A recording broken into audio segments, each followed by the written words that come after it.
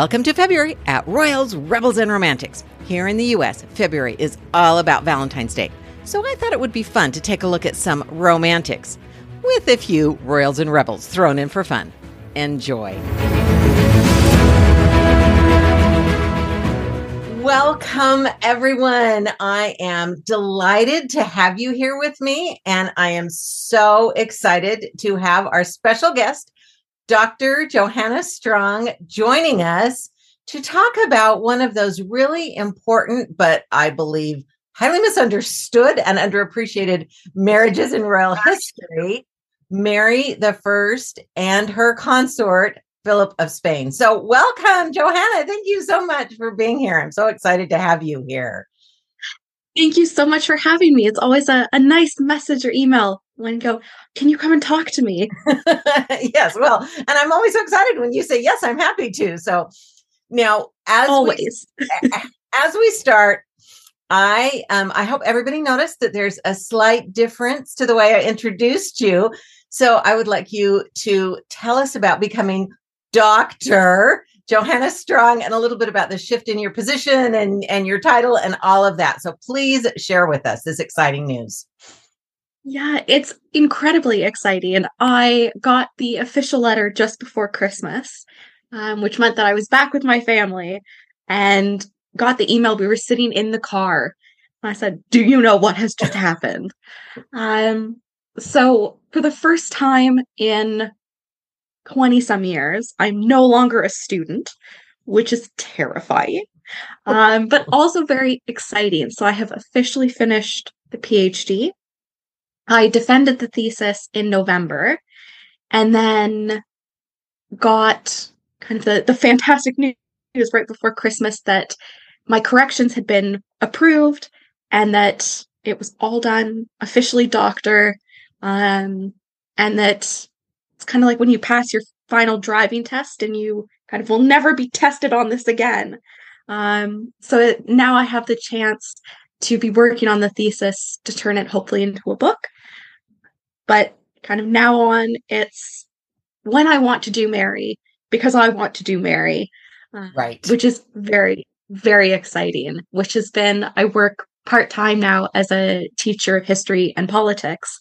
And my students are going, Miss, no, doctor. And it's just so funny watching them kind of process this at the same time where they go, oh, Dr. Strong. I go, who are they? Oh, me. They need me. So it's quite an exciting change, but quite a big change, which seems like it should be smaller because it's only 2 letters different. No, those are some 2 big letters. Those are 2 big letters. So congratulations from all of us at Royals, Rebels, and Romantics. It's just so exciting. And I know you, so I'll probably still call you Johanna sometimes, but in my heart, it is now Dr. Strong. And I am so excited about that. And so, I mean, you were already such an expert, but we, of course, when I first thought, well, I'd like to, February is a different kind of month for a lot of people, but here in the United States, there's Valentine's Day. And I thought, well, that might be kind of nice to look at some relationships, some of those royal relationships. There are also some rebel relationships, but we're today going to talk about some royal relationships. And I thought there's one that just doesn't get the attention. And I know exactly who I want to have come talk about it. So thank you for joining us to talk about Mary. So in addition to it being Valentine's month, we're getting ready for a coronation that will be a king and queen consort. They are already king and queen consort, but the coronation, so Camilla will be crowned alongside her husband. And that is very typical these days for a queen consort. But the idea of a male consort is less usual because we've had fewer queen regnants. And I do think it's interesting as we sort of look at the sweep of those 7 queens, depending on whether or not you count Jane Grey, just wasn't long enough to really consider a coronation. So that didn't happen. But if you look at the others, William and Mary were joint monarchs. So that wasn't a consort situation. With Queen Anne, She was married to George, but he was a prince, but he didn't really seem that interested in playing that consort role. So that really wasn't much of an issue. So we have Victoria and Albert. And then we have two other queens with husbands, both named Philip, which I do think is kind of funny with so few to look at that a big percentage are named Philip. But I want to start before we even get to Philip with how Mary came to the throne, because it was so based on how much the people loved her, her popularity, and how decisive and intelligent, strategic she was. She knew just what to do. So can you tell us just a little bit to set the stage for who Mary was and why we need to pay more attention to her? Absolutely. So Mary is the first surviving into adulthood child of Henry VIII and Catherine of Aragon. And so she also has a little sister, Elizabeth I, and has a younger brother, Edward VI. And so when Edward VI becomes king, he decides, after Henry VIII, that he is going to decide who he wants to have succeed him. And so he writes, kind of in his final year and a bit, he writes what we call his device for the succession. So this is a document in 1553, which basically starts out that he will not leave the throne to Mary. He won't leave the throne to Elizabeth, that he's going to leave it to his cousin, Jane Grey, who has just become Jane Dudley because she has married Guilford Dudley, brother of Robert Dudley, who a lot of people will know from association with Elizabeth I.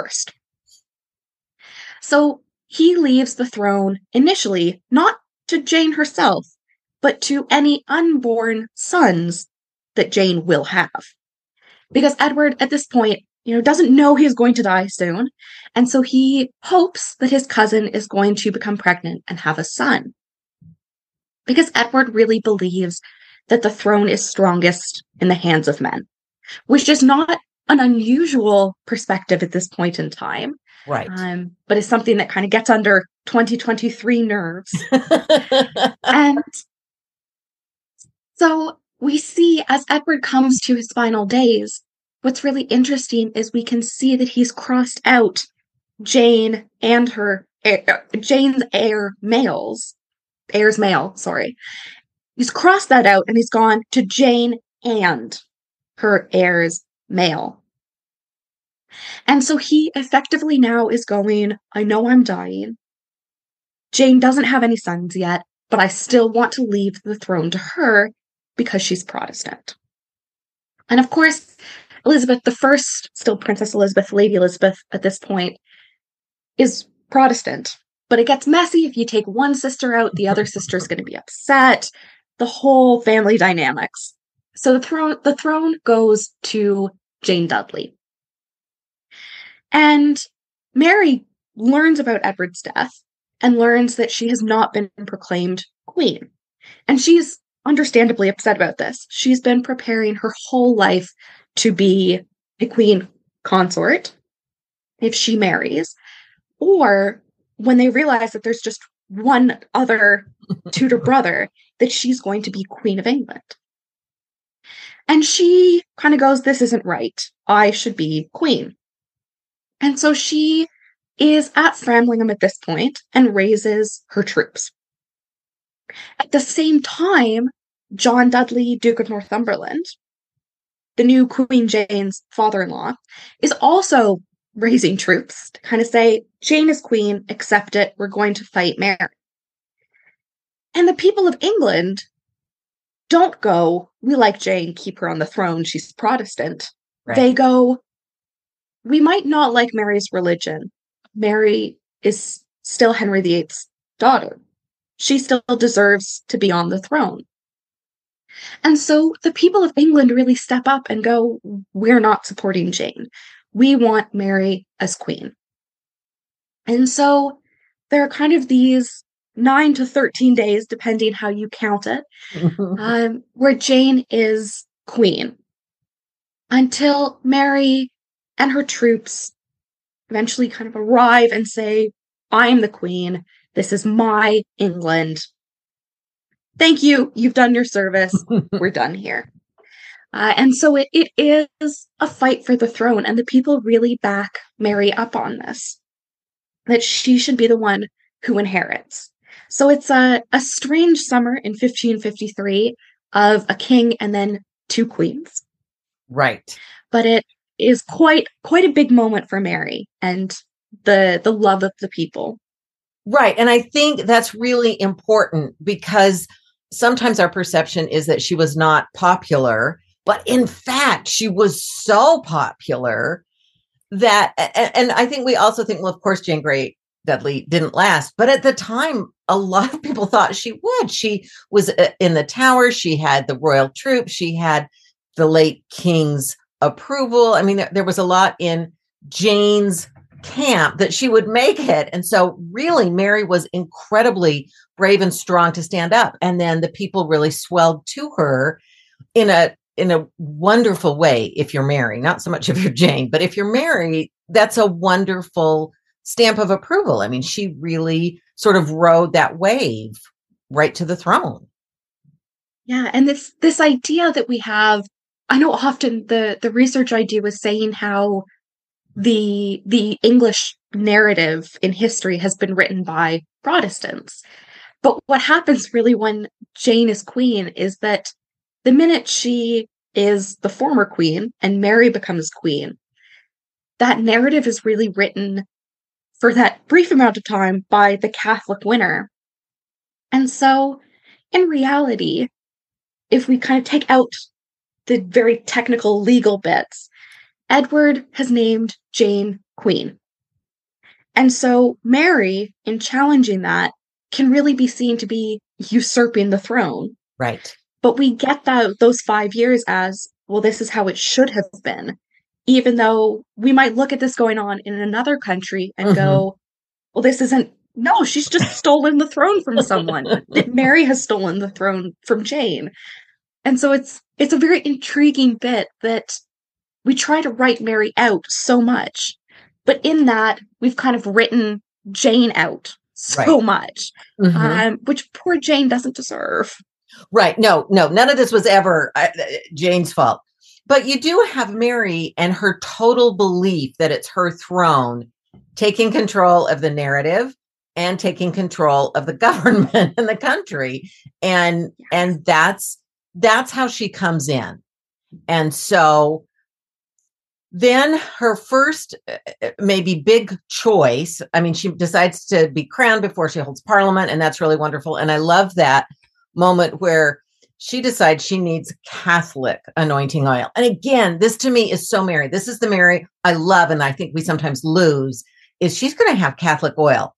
And if she has to sneak it in, she's going to sneak it in, because she is not going to be anointed with that tainted Protestant oil. So she is constantly seizing control of various things, which I love about her. I just have to say that's a moment I love. So she is crowned. She calls Parliament. She reinstates her parents' marriage. So there's no question there. And then her next big question really is marriage. Right. So tell us a little bit about why marriage is so important and her thoughts on marriage. Yeah. So marriage, really, for any royal woman, any royal man, is incredibly important in the early modern world. It is so important because in order to have an heir, you need to have a marriage. You can't have an illegitimate child who's going to succeed.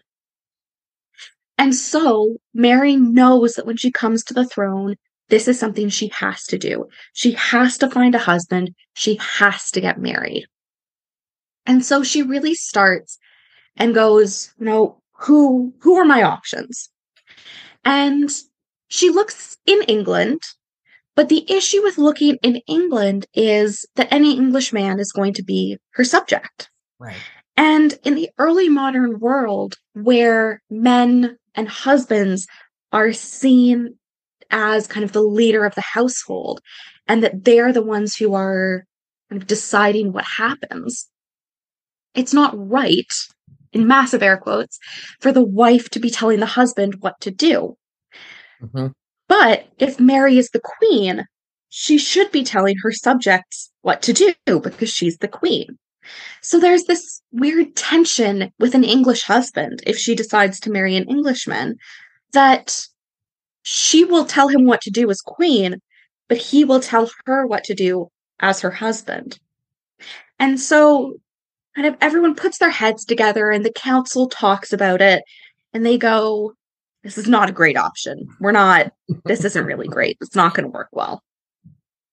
And so they start looking abroad. And the issue with that is somewhat similar.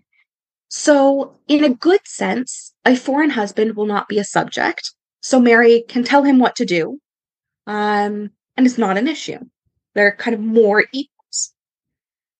But what comes with that is this fear that a foreign husband is going to tell Mary as a wife what she can and cannot do. And so there's this concern that a foreign husband will mean that if Mary is going to listen to some other country and that England is going to be sucked into some foreign empire. Mm-hmm. And so when Philip II's name comes up, this is a massive concern for people. That, how are we going to make it that Philip doesn't control England?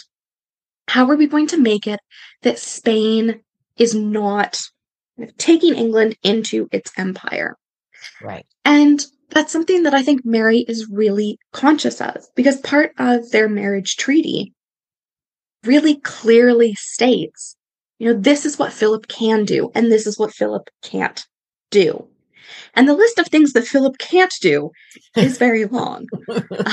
He's not allowed to take Mary out of England without her permission and without the council's permission. He's not allowed to take any children they have out of the country without permission. He's not allowed to have access and control over forts and castles. So he's not allowed to have this physical backup. And there are really strict rules put in for these what-if scenarios. So what if Philip and Mary have a son? What is he going to inherit? What if Philip and Mary have a daughter? What is she going to inherit? What if they have one son and multiple daughters? What if they have, multiple sons and one daughter? What if they have multiples of one but not the other? There really is a setting out of, if A happens, then B happens. If C happens, then D happens. So it's kind of one of those follow your own adventure where you can have multiple possibilities. But the big issue is that Mary and her council know she has to marry. It's seen as kind of unnatural for a royal woman to be unmarried in this position. And this idea that women can't hold power without kind of support, without male guidance. And who better, in this view of the world, to give this support than a husband? And so everyone knows that Mary has to marry, and Mary knows that Mary has to marry. But it becomes this difficult conversation of who she's going to marry and what that means for England. And that's something that, and even after she dies, that's a conversation that keeps going of what if it had happened differently? Or what if they had had children? Or kind of what if she had been queen longer? Right. Yeah, and it becomes just this very convoluted, very conflicting opinions on, we know Mary has to marry, but no one can seem to agree how to do that right. England is the safest possible. So that's really interesting. So that is baked in to that preference for the male heir. I mean, that's one of the things, of course, and I think rightly so in a lot of ways, we give Henry VIII a lot of grief for going through wives the way he did. However, it is important to understand this is exactly what he was concerned about.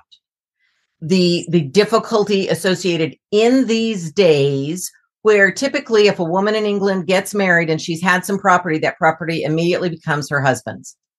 And so Mary had to really rewrite marital expectations like you just laid out. This is not a typical marriage agreement. She had to create something brand new to accommodate her role as queen, marrying a foreign prince, and then he became king of Spain. So all of that sort of had to be done in a totally new way. Yeah.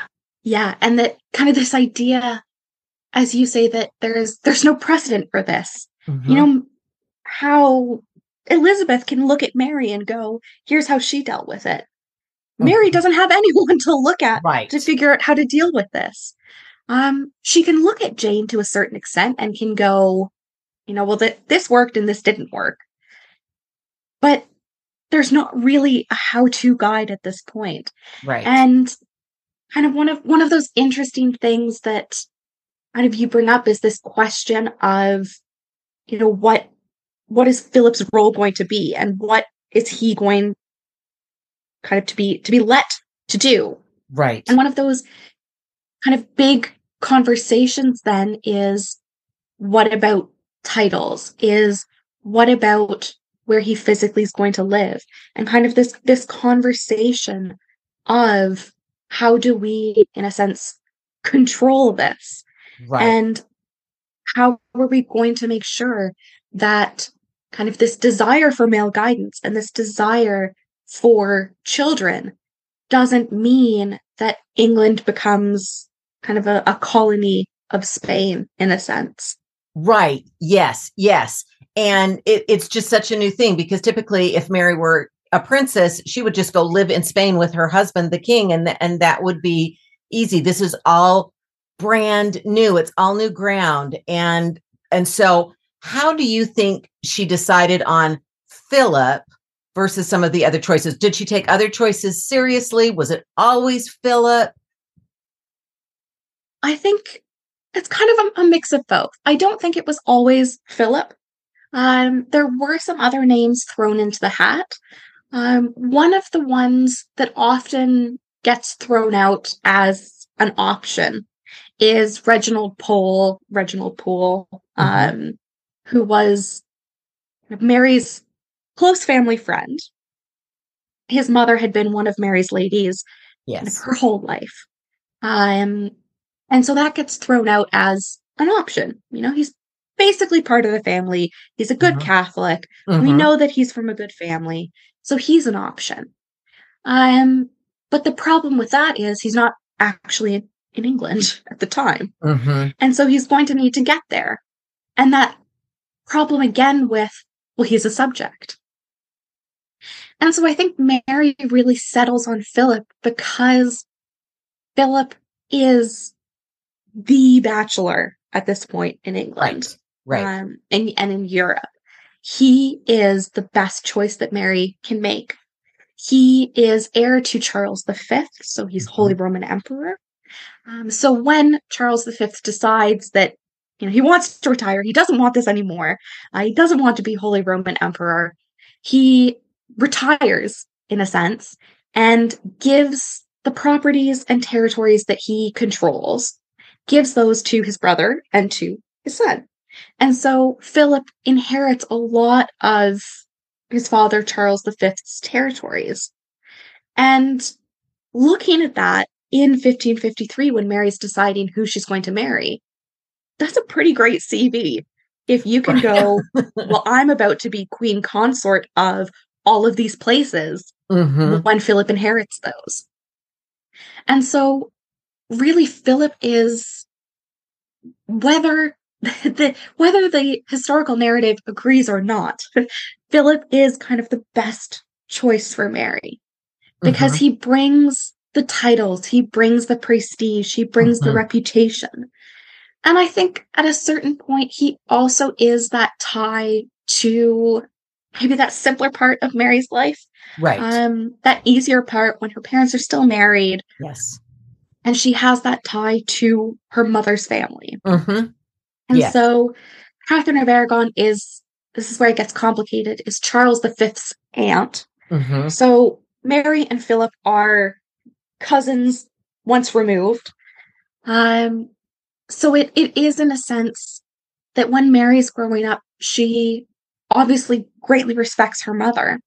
And when she no longer has her mother there, she is reliant, kind of in a good sense of the word, Right. Yes. that she has a great respect for what the imperial ambassador has to say, yes. and has a great respect for what Charles V has to say. Mm-hmm. And I think part of that maybe influences Mary. Yes. But it certainly isn't Charles' decision. Right. It's not kind of Mary, you are going to marry him or you're going to marry no one. I think he very much offers his son, and Philip finds out after the fact. But I think this is Mary's choice in this. She kind of takes in everyone's opinions, but at the end of the day, it's her call who she wants to marry, because this is her realm that he is going to be part of. Right. And on that personal level, she's the one who has to live with him. Right. And so it's her decision that I think is influenced, as any big decision in someone's life is going to be, is influenced by the people around her. Right. And I think she does have really fond, warm feelings for Charles V and the way he has supported her during Edward's reign. And so this probably felt, and reminder of her mother. It's hard because she loved her mother so much. All right. So she makes the decision. And then we have the Wyatt Rebellion sort of in response to that decision. So walk us through that just real quickly, because that is part of it. It is a massive part of it. So what happens is kind of word leaks out that Mary is thinking of marrying Philip. And there have been kind of discussions back and forth, but nothing official. They haven't gone, here's the wedding date.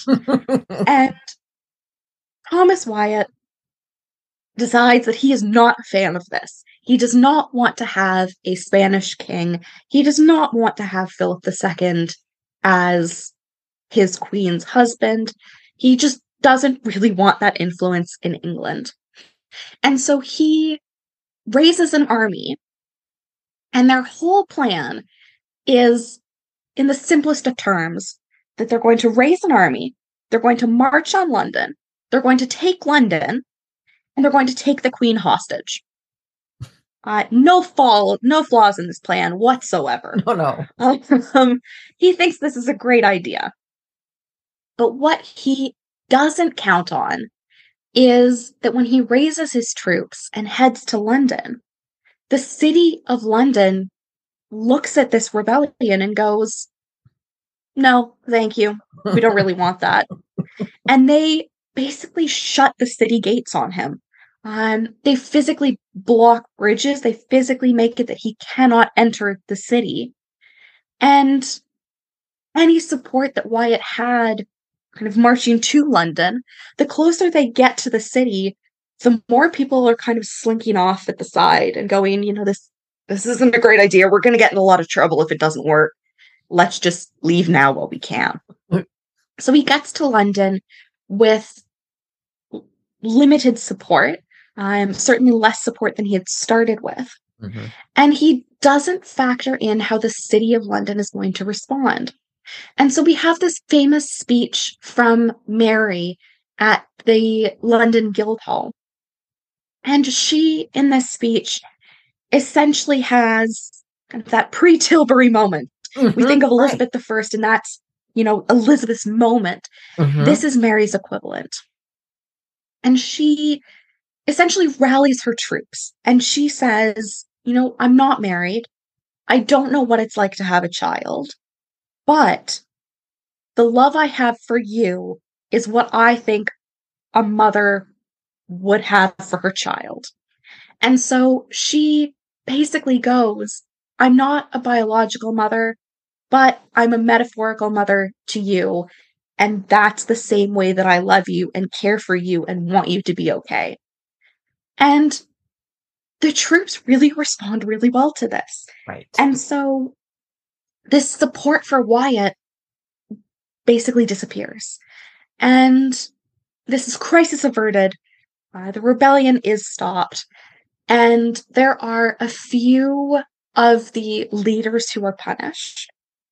But it's not the same as when we see rebellions under Henry VIII. Kind of everyone involved is executed. Yeah. The decision is made that they're going to take the one or two big leaders. They're going to make examples of a handful of people instead of everyone. And so this original protest to the marriage washes away really quickly. And it's not until we get to Elizabeth I's marriage negotiations, until we get to discussions of way later Charles I marrying a Catholic princess.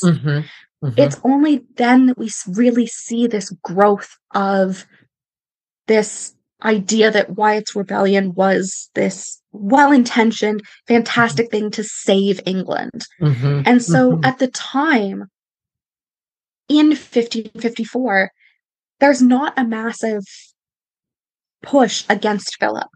There's concern, and Mary and her council are trying to mitigate that.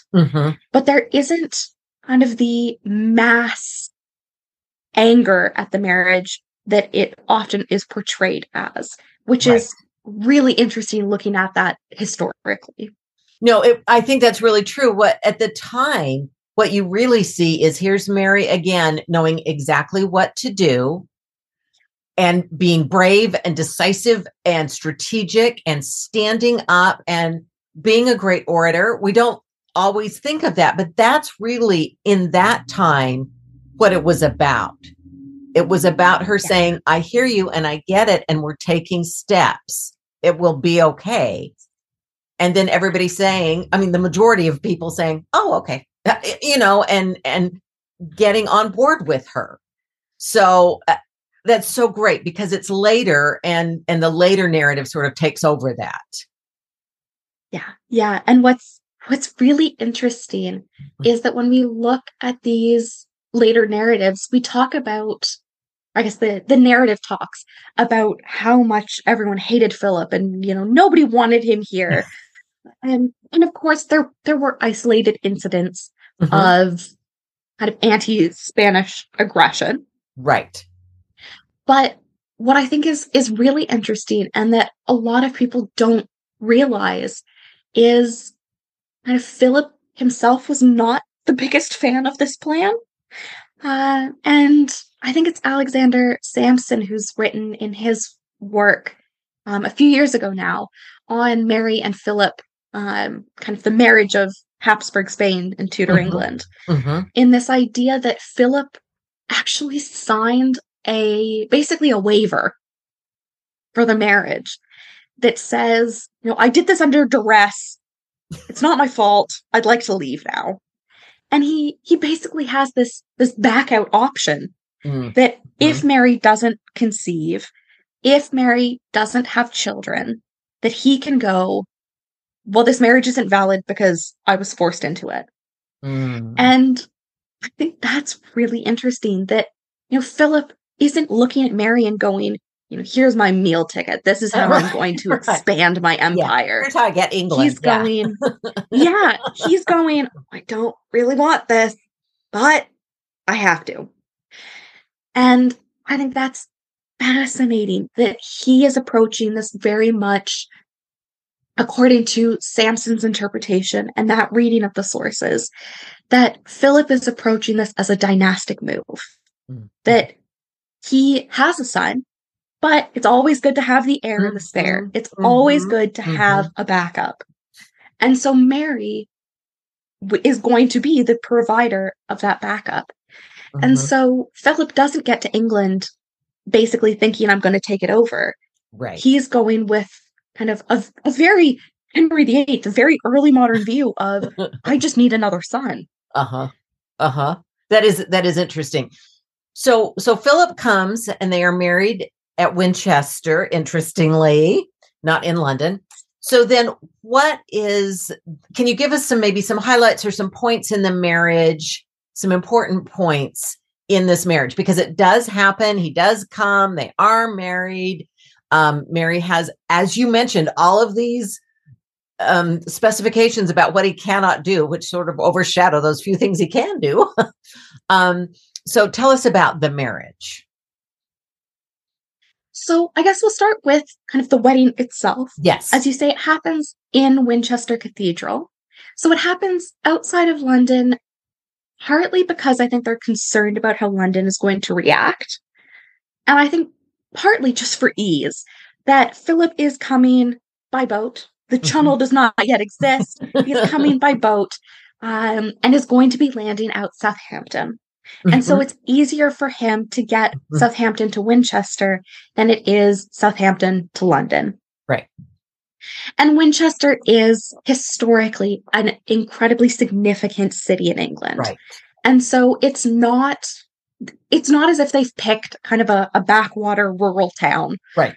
They have picked kind of a major city, though it is interesting that it isn't London. Mm-hmm. So they pick Winchester Cathedral. I guess Mary picks it. Philip just shows up. And they decide that Mary is going to be, during the wedding ceremony, that Mary is going to be in the most prestigious position. And so that is very much a statement to Philip, to his Spanish kind of group that's come with him, to England, that Mary is in charge. She might be getting married, but she is still the queen in her own right, which I love. And then we have this moment, and I just think, in the best sense of the world, it is simultaneously petty and empowering. That everyone comments that when they have their wedding feast at Wolsey Palace, which is the Bishop of Winchester's home, quite a large home, kind of behind the cathedral, that Mary is served on gold plate and Philip is only served on silver. And you think, like, you remind him with every bite that you're in charge. And all the people can see that. I love the part, too, that this is such a visual cue to everyone. Yeah. You don't need to know kind of the ins and outs of politics to know that gold is better than silver. Right. You don't have to have read the marriage agreement. You can see it. Yeah. Yeah. And this gets spread. This is part of kind of some of these observations that trickle down to people. And people who weren't at the wedding feast will have heard this. And so I think that really sets the tone for the start of their marriage. And that the next kind of big thing that happens in their marriage is this first or only, it's very hard to diagnose backwards, this first pregnancy or phantom pregnancy. So shortly after they get married, by the end of 1554, beginning of 1555, there is the official announcement that Mary is pregnant. And at this point, there are no ultrasounds. There's no easy way that we have today to tell pregnancy. And she feels the child moving. And so that's often the first kind of confirmation for a woman in the early modern world that she is in fact pregnant. And so we have this movement, the quickening of the child, and it's officially announced there's going to be a new heir. It's all very exciting. Mary goes into confinement at Hampton Court, so she starts her kind of final month and a bit leading up to the due date. The due date comes and goes, and there's no baby. And so there are rumors that somehow get out of the palace that she has given birth and it's a boy, and everyone's so excited. And then the palace has to go, okay, we don't know who told you that, but that's not right. Yeah. And so there are massive bonfires. They're celebrating. Everyone's ecstatic. And then some poor soul has to be the one who goes, you should put out the bonfire because there's no baby yet. And so it turns out that there is not going to be a baby. again, it's very hard to look at history and go, well, this is what the issue was. Right. So it could have been that she was pregnant and miscarried.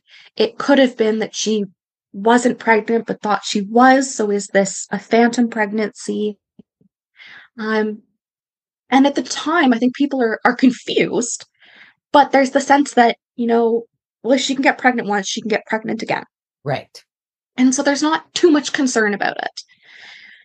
But then we have, once Mary dies and isn't able to defend herself, we get a lot of interpretations of this first pregnancy, especially, but also the second that happens in 1558, kind of right before she dies.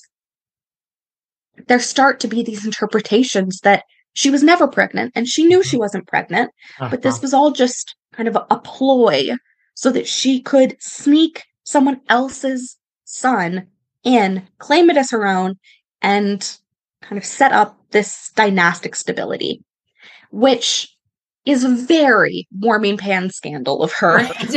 This very much is a preface, in a sense, to what happens in 1688 with this rumor that there's been someone else's child brought in and the queen hasn't actually given birth. Right. Yeah.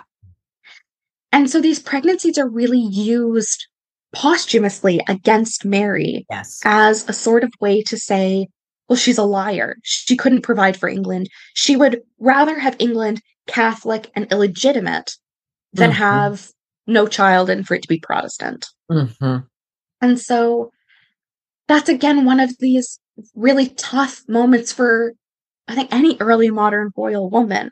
Right. Is part of being a queen, especially a queen consort, is to provide heirs. And Mary isn't doing that. And she remembers her mother's history. Yeah. Right? I mean, that's got to be on her mind all the time. Yeah. Yeah. This is a day and age where, having one or two live to adulthood is incredible.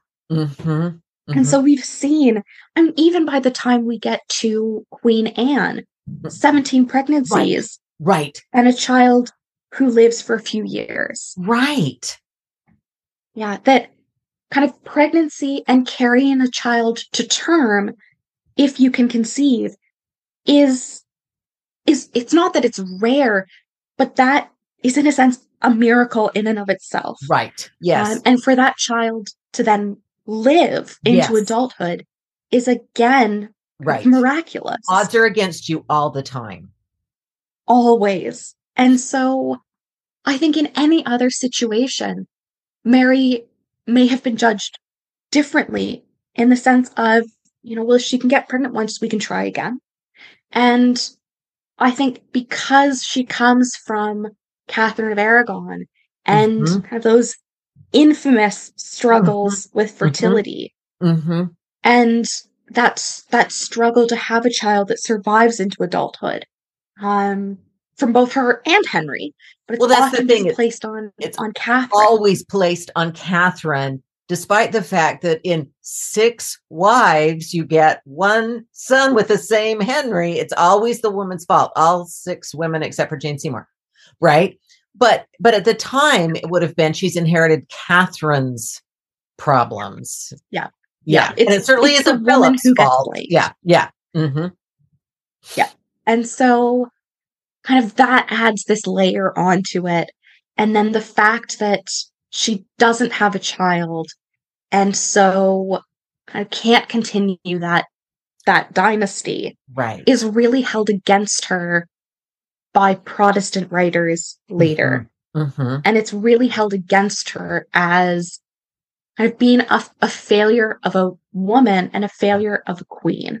That in this early modern mindset, her job as a wife is to have a child.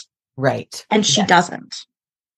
And so that's used. And obviously in 2023, we know that kind of the ability or the desire to have children does not define a woman. Right. But in the early modern world, it unfortunately does if you're royal. Yes. And that is used against Mary very much as a way to kind of say, well, she couldn't do this one job. Right. She had one job and she failed. Mm-hmm. Yeah. Even though she does all sorts of other things, she kind of reforms the currency. She stabilizes England kind of politically. She brings England, kind of metaphorically, closer to the continent. There are great moments in Mary's reign, and they're overshadowed, rightly and wrongly, they're overshadowed by her not having a child. Yeah. And they're overshadowed by the religious policy. And of course, not saying we need to kind of leave out the bad things that have happened in religious policy, but is that balance of there's good and there's bad. Right. And then there are expectations that kind of Mary is set up for failure based on those expectations.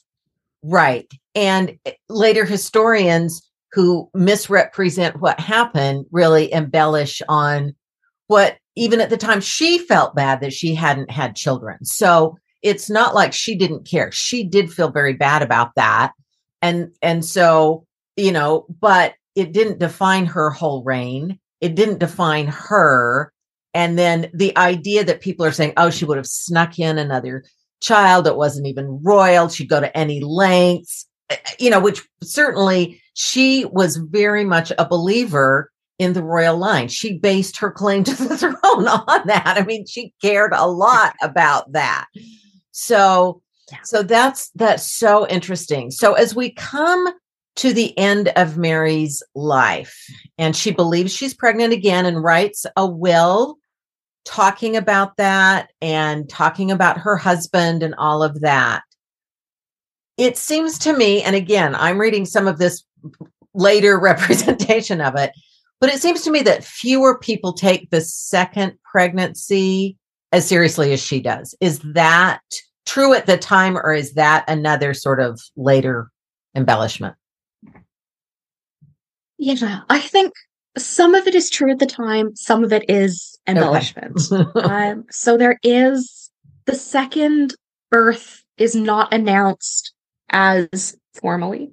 We don't have, in the second pregnancy or suspected pregnancy, we don't have the writing of birth announcements. So we have, and it is one day, maybe now that I have time, I will go to the National Archives to see them. But they have existing copies from the first pregnancy of the announcement where it's basically, here's all the info, fill out name, date, weight kind of thing. So very much like a modern birth where there's everything and you just have to fill out the specifics. They have that for Mary, and they have them ready to be sent out when this baby is born. And that's not something that happens for the second one. Okay. And I think people are within her circle and outside of her circle, I think are less willing to believe that it's a pregnancy. Okay. The first one, kind of everyone is saying to Mary, listen, you have all the symptoms. You are pregnant. Like, what do you think this is? And she's going, are you sure? Like, you must be wrong. It can't be a baby. And the second one, she's so sure it's a baby. And then those around her are going, okay, but is it? And so there's kind of that flipped of she needs convincing the first time, and the second time others need convincing. Okay. And at this point, by 1558 or 57 into 58, Philip has been increasingly absent from England. Right. And I think just kind of statistically looking at it, it's not as if, and I'll try to put this delicately, it's not as if they can be trying all the time. Right. That he's absent a lot. This would have to be perfect timing, which it could have been. But I think people are kind of increasingly, how is this working exactly? And so she writes her will at the beginning of 1558. And basically it begins by saying that she's writing her will because she is pregnant. And she knows how dangerous pregnancy and especially childbirth is at this point. And so she knows that she needs to have her realm in order, that if she dies in childbirth or shortly after, she needs to have it ready to say, is Philip going to be the regent? Right. Who is going to care for the child? What happens? And so that's all written out. And then we have a codicil, basically an appendix, an amendment added to the will in October of 1558. She ultimately dies on November the 17th. So October kind of is, in hindsight, is that last full month that she has.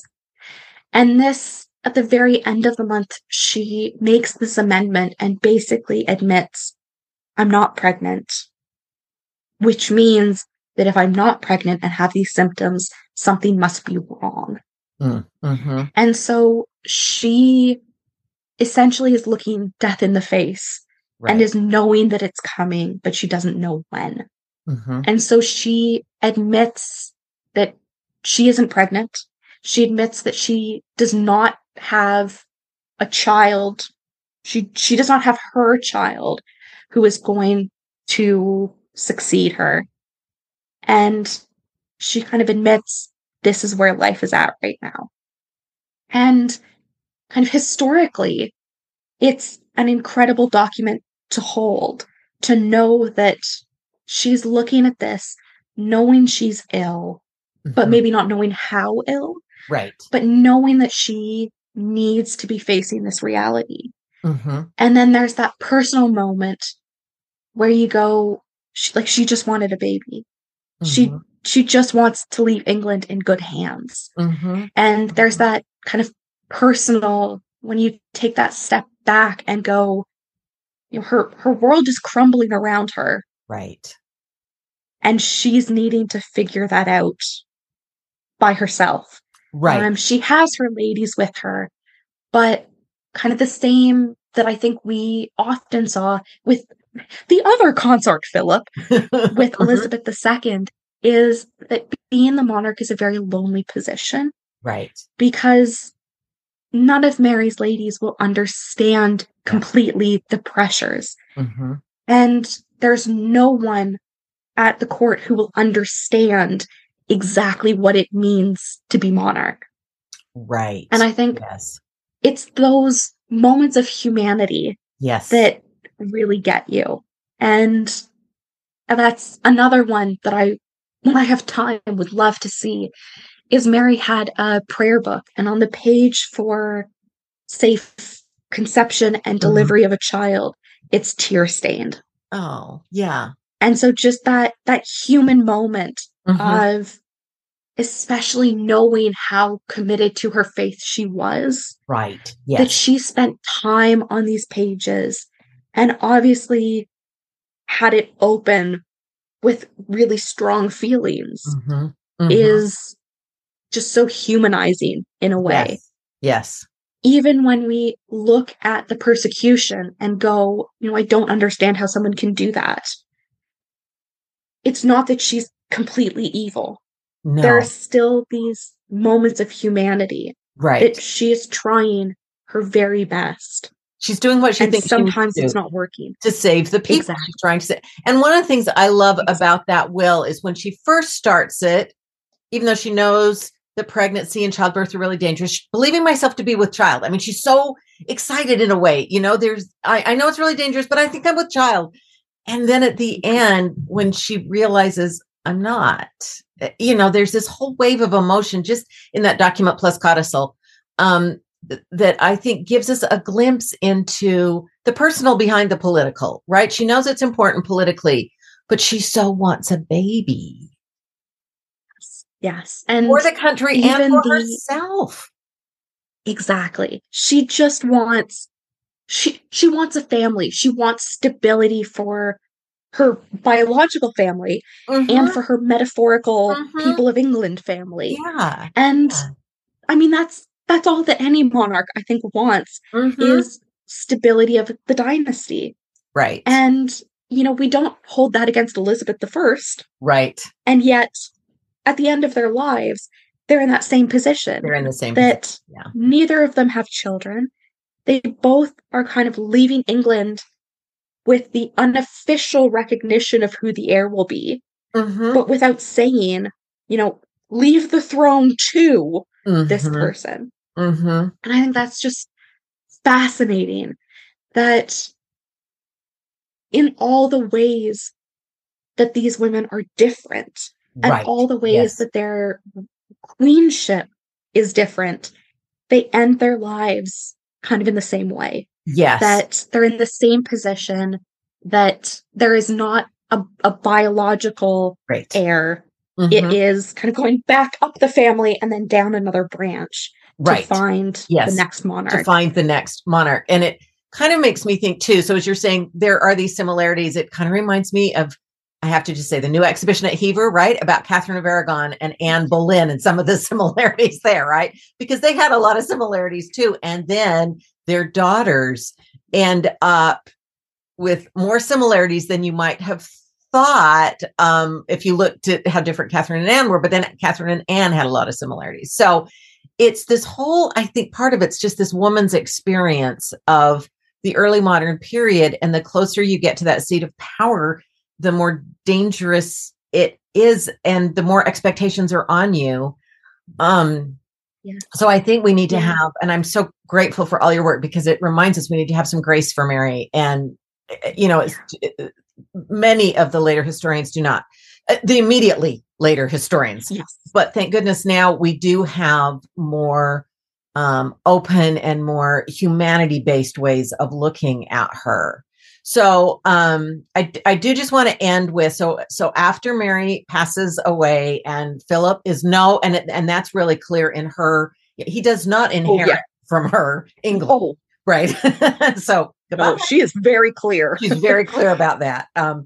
But Philip's story with England is not over, and it's not over for a long time in a lot of ways. But the most immediate next step in Philip's story is his proposal or his offer to Elizabeth when Elizabeth becomes queen. So I do just want to know if you have thoughts about, does he want to come back and be King of England again?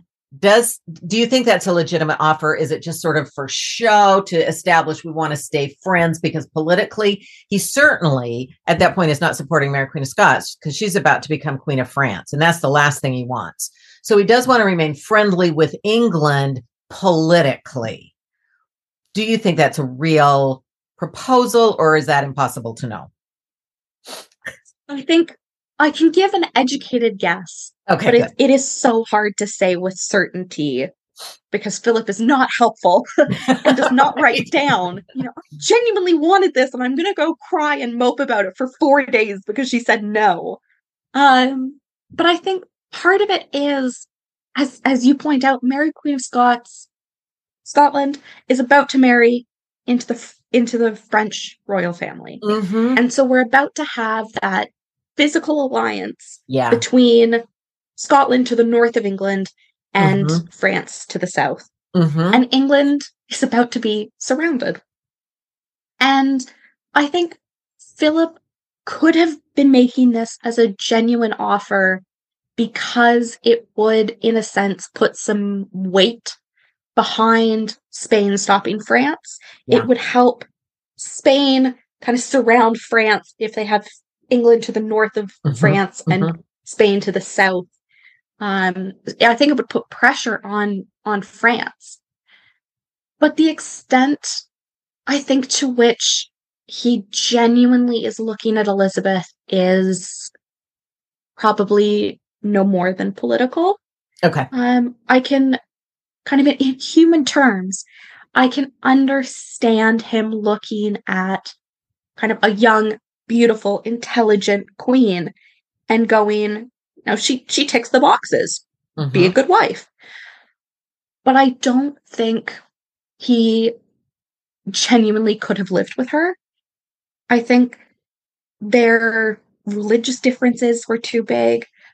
I think their lived experience, especially for Elizabeth, and kind of knowing that marriage is incredibly important in the sense that not that she has to do it, but that the implications of marriage Right. are so significant. And so I don't think there's a genuine proposal from Philip. I mean, I know he proposes. Right, but I don't right. think it's a hoping that she'll say yes. Okay. I think it's more of a diplomatic thing. Yeah. I'll make this gesture.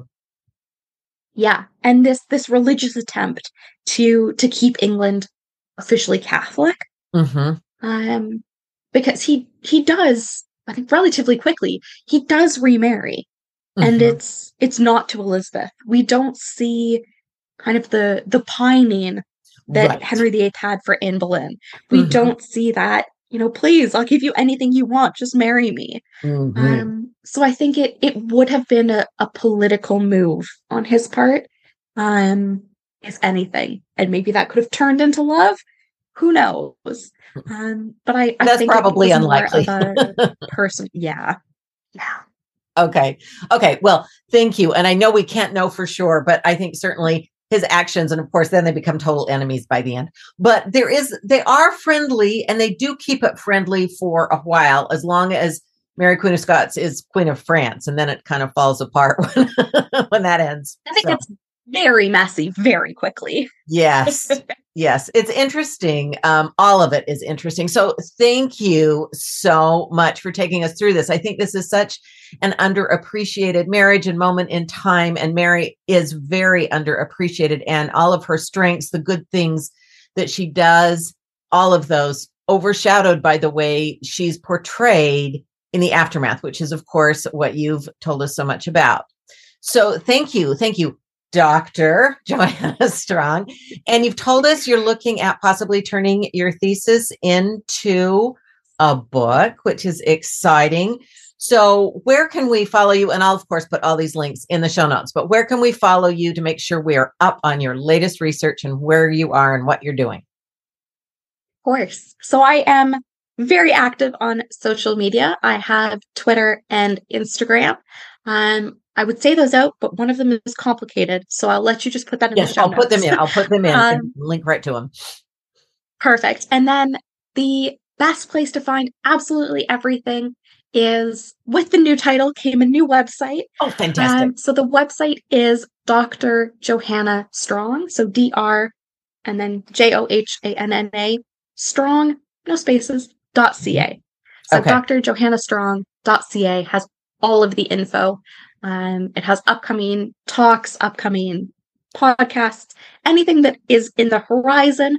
And then it has kind of the archive of everything I've done. And that is where you will find, kind of as soon as any new talks, new podcasts, hopefully a book in the coming days. Yes. We're waiting for it. All of that will be there.